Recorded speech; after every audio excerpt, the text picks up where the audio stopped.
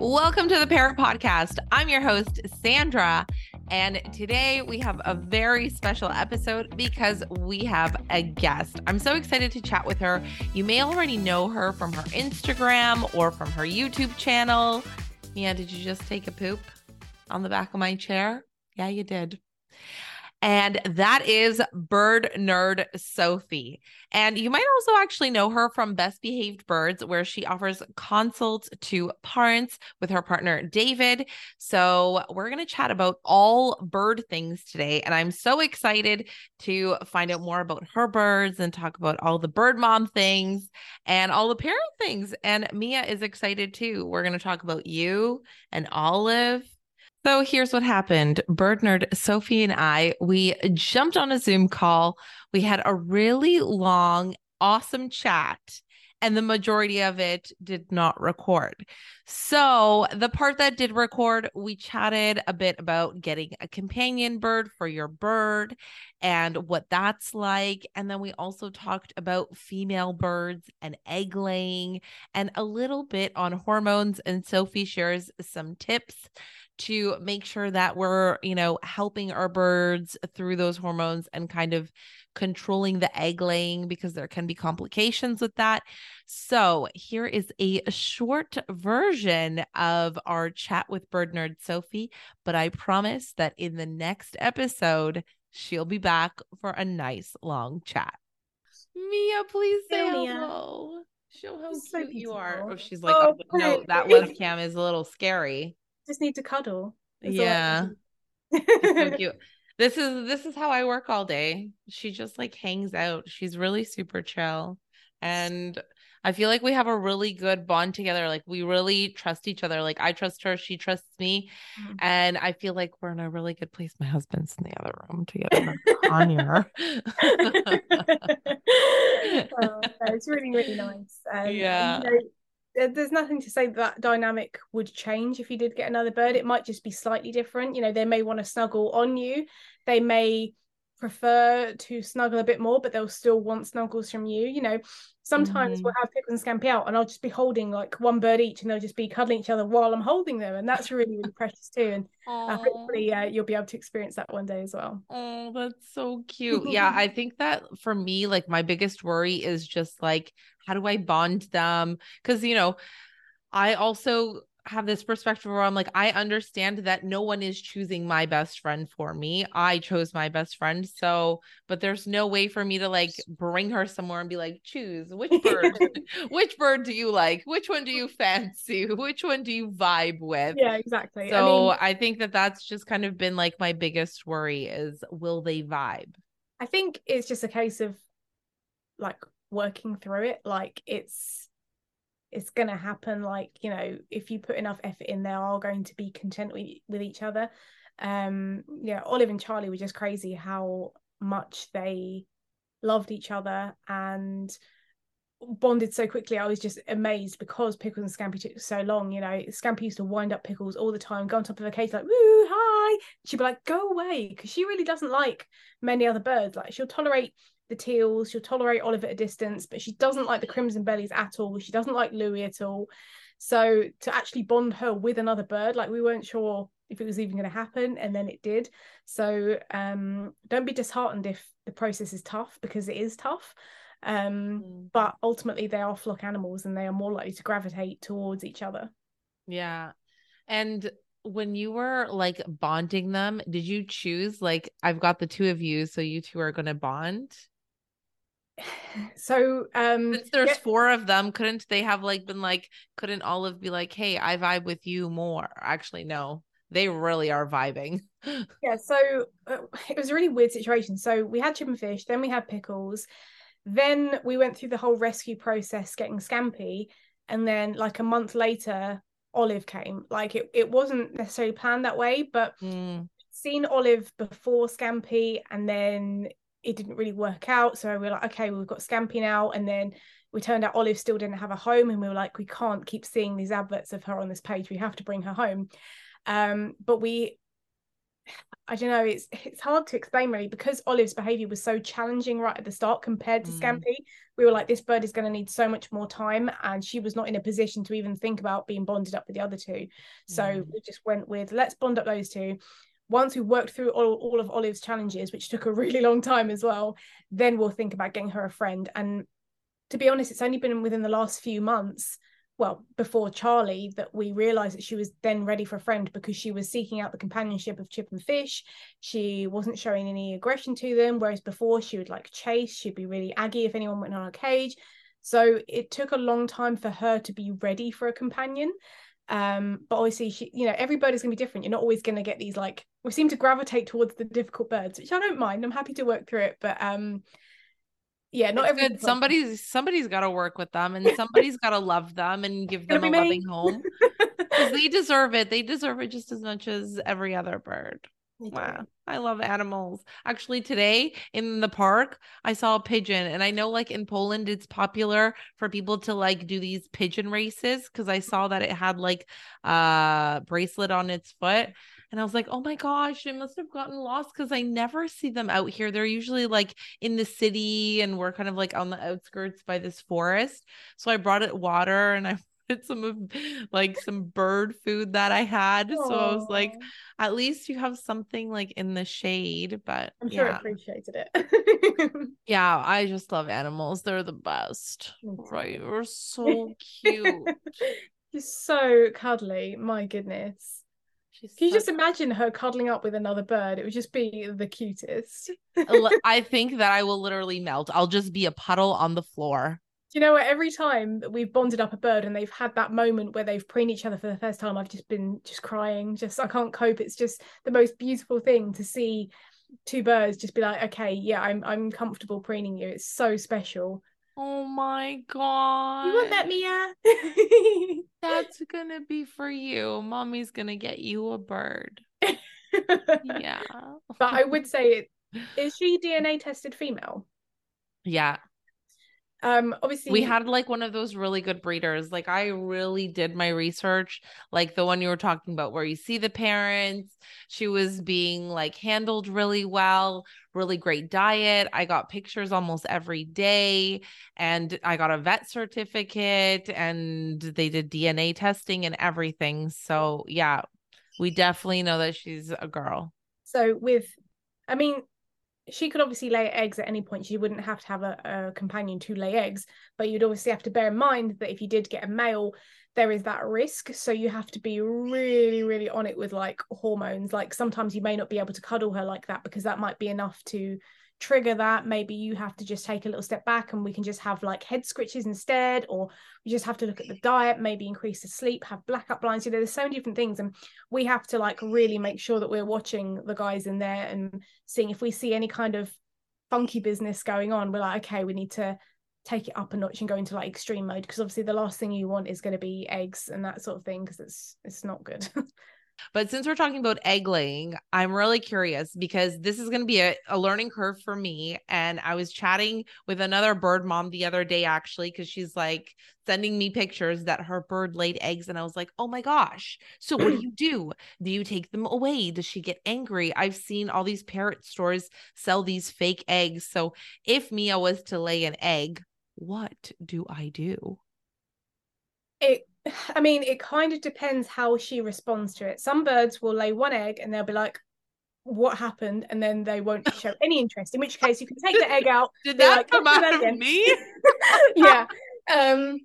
Because you want to be avoiding egg laying at all costs. However, if it's a bird who's decided to nest, once they start egg laying, they're going to continue until they've got their clutch out of their system. In an ideal world, we'll take the egg away, and then that will suddenly tell them, there's no point laying any eggs. But that's not how their biology is working. Once the process starts, you kind of have to work through it. So the best thing to do is increase the amount of calcium they have access to in natural forms. So nice leafy greens, chia seeds are full of calcium, almonds, just try and get as much calcium in. We also recommend offering like some plain scrambled or boiled egg, because there'll be protein and some calcium, only just during that time or during molting, not every day or anything like that. So increasing the calcium, And also using the dummy eggs, like you said, so using fake eggs. So the best way to do it is when a bird lays an egg, take the real egg out and put 2 fake eggs in, because when you put in an extra one, it's going to end up tricking their body into laying less eggs because they think that they're almost full with their clutch. Now, it's not foolproof. Some birds will just lay loads of eggs, and that's obviously, we want to avoid that. But if you put an extra one, don't like flood the nest of eggs, because then they're going to get confused. But if we can try and stop the amount of eggs that are going to be laid, that's the better option. And then just making sure they have access to food and water easily, that they are, coming out and still interacting if they want to, still being part of the action. And then once you are over that cycle where they're like, okay, I'm not interested in the eggs anymore, that's fine, remove everything and then go back to strict hormone management, because we want to be avoiding eggs at all costs, because they are extremely demanding on the body. They don't need to lay eggs to be happy. And also it comes with significant health risks when they do lay eggs. So we want to avoid it as much as possible. It's not always possible, and we try our very best, but there are lots of different ways that you can try and reduce the likelihood of eggs. And at what age would I expect a potential egg? Because she's only 2 years old. Yeah, so she's reached her sexual maturity, I think. Yeah, or up to 4 years old with conures, right? It really depends on different species. Most conures will have reached sexual maturity at about that age, but there have been some birds, and again, it comes down to dodgy breeding, where they can actually lay eggs a lot sooner than that. And again, if they're laying eggs like really early, that's even more of a risk factor. So we don't want any eggs. We don't need any more babies. There's so many babies looking for homes. So we want to be just being really mindful to try and stop it before it happens. But obviously when it does happen, we want to make sure they're getting plenty of sustenance, nutrition and calcium, and also just making sure that they are comfortable, and we're trying to replace those eggs where we can. And how can someone avoid egg laying? Like, what are your, let's do top 3 tips. Top 3. Diet. Again, having a really healthy diet, balanced diet that's not overabundant. You don't want to feed your bird so much stuff. My birds are being really noisy, you can probably hear them. I hear them. You want to be getting the sleep schedule right. So you want to make sure they're having a minimum of about 12 hours of opportunity to sleep. They're not going to sleep for 12 hours. But if we can give them enough darkness, again, for most birds, it will kind of tell them it's not breeding season. You can up that to 14 hours for a week if they are being particularly hormonal. But also make sure you are interacting with your bird in an appropriate way. So you can kind of, cup your bird, and if they're happy with that, then that's fine. But you don't want to be stroking your bird all over, because you're basically simulating the act of birdie love, and we don't want that.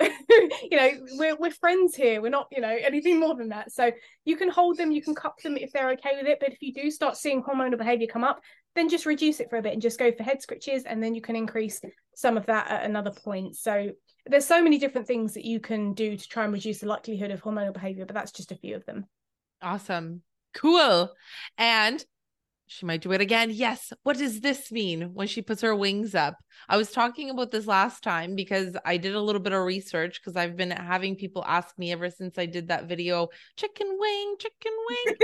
And I researched that it's either her being flirty, welcoming, but sometimes she gets like puffed up, and then after she might like try to bite. So I've learned to notice that sometimes she's like trying to show me that she's about to be angry. But so you mean when she's just putting like her kind of wing shoulders up? I would probably disagree with some of the things that you may have read, because in my experience, all it means is, number 1, the bird's about to poop or needs to poops, or number 2, they're just stretching. They're just stretching out their wings because they've been sat in a different position. I haven't seen a direct emotional response. You may see things correlate or different kind of things afterwards, but in my experience, it is as simple as poops or stretches. Yeah, sometimes I do notice that she does that with the poops, and sometimes she lets out a little like, yeah. She's like pushing it out extra. But you're probably, actually, that makes a lot more sense, that she's just stretching her wings all the time. Yeah. I mean, occasionally I do notice that there's that, like, she like puffs out a little bit. So I feel like she's trying to tell me like, I can be bigger than you. But She's probably just stretching her wings Yeah, I and think that's probably more than likely. Yeah. all right. So now we know. Now everybody knows it's just a wing stretch. The mystery We don't solved. need to read too much into it. I just want to jump in here on that whole little topic because on my last episode, I was talking about a behavior that I was consistently seeing, and I wasn't sure if it was meaning something or if it was just as simple as her stretching her wings. And that's why I always say it's so important to do your research. And when you're researching and you can't find a lot of information on it, then maybe you're reading too much into it, or if you're seeing a lot of misinformation or too much information and you're not really sure, then sometimes it's best to consult with a professional who has a lot more years of experience because they're going to be able to tell you because they've already learned something like this before. And so something that I was learning about, and now we have the answer thanks to Bird Nerd Sophie. And this is why consulting with somebody is sometimes a really good idea, especially when you can't find the information, you're really unsure, or you just need extra help from a bird professional, from a clawfessional. And it's going to help you get the answers that you're looking for without doing like a deep dive of research when the web is showing you not much or too much. And it's also really important to really learn your bird species specifically. So I have a conure, so I'm learning as much as I possibly can about conures, but at the same time, I'm learning a lot about different types of parrots. But depending on which type of parrot species you have, whether it's a conure or a teal or a macaw or an African gray or a budgie, any type of bird, you need to learn about them specifically because each species is going to vary in certain quirks and diet and behaviors and things like that. There are some things that are similar across the board of parrots. For example, hormones, they all get hormonal, and there are other things that are really different. And even within a species like conures, so there can still be differences between the different types of conures. And that's why I also did a video on similarities and differences between green cheek and sun conures, because I noticed that even though they had quite a few similarities, they were really quite different from each other, from personality to their little quirks and toys they like to play with, and their beak strength and their weight and size.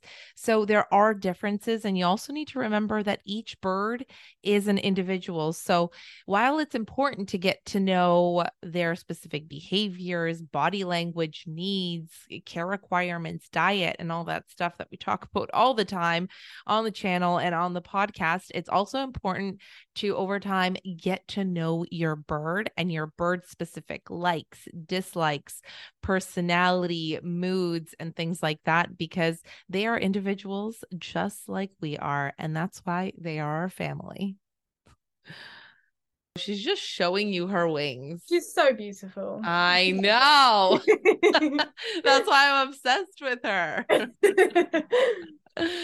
All right. Well, I'm not going to take up too much more of your time. It's Thursday afternoon.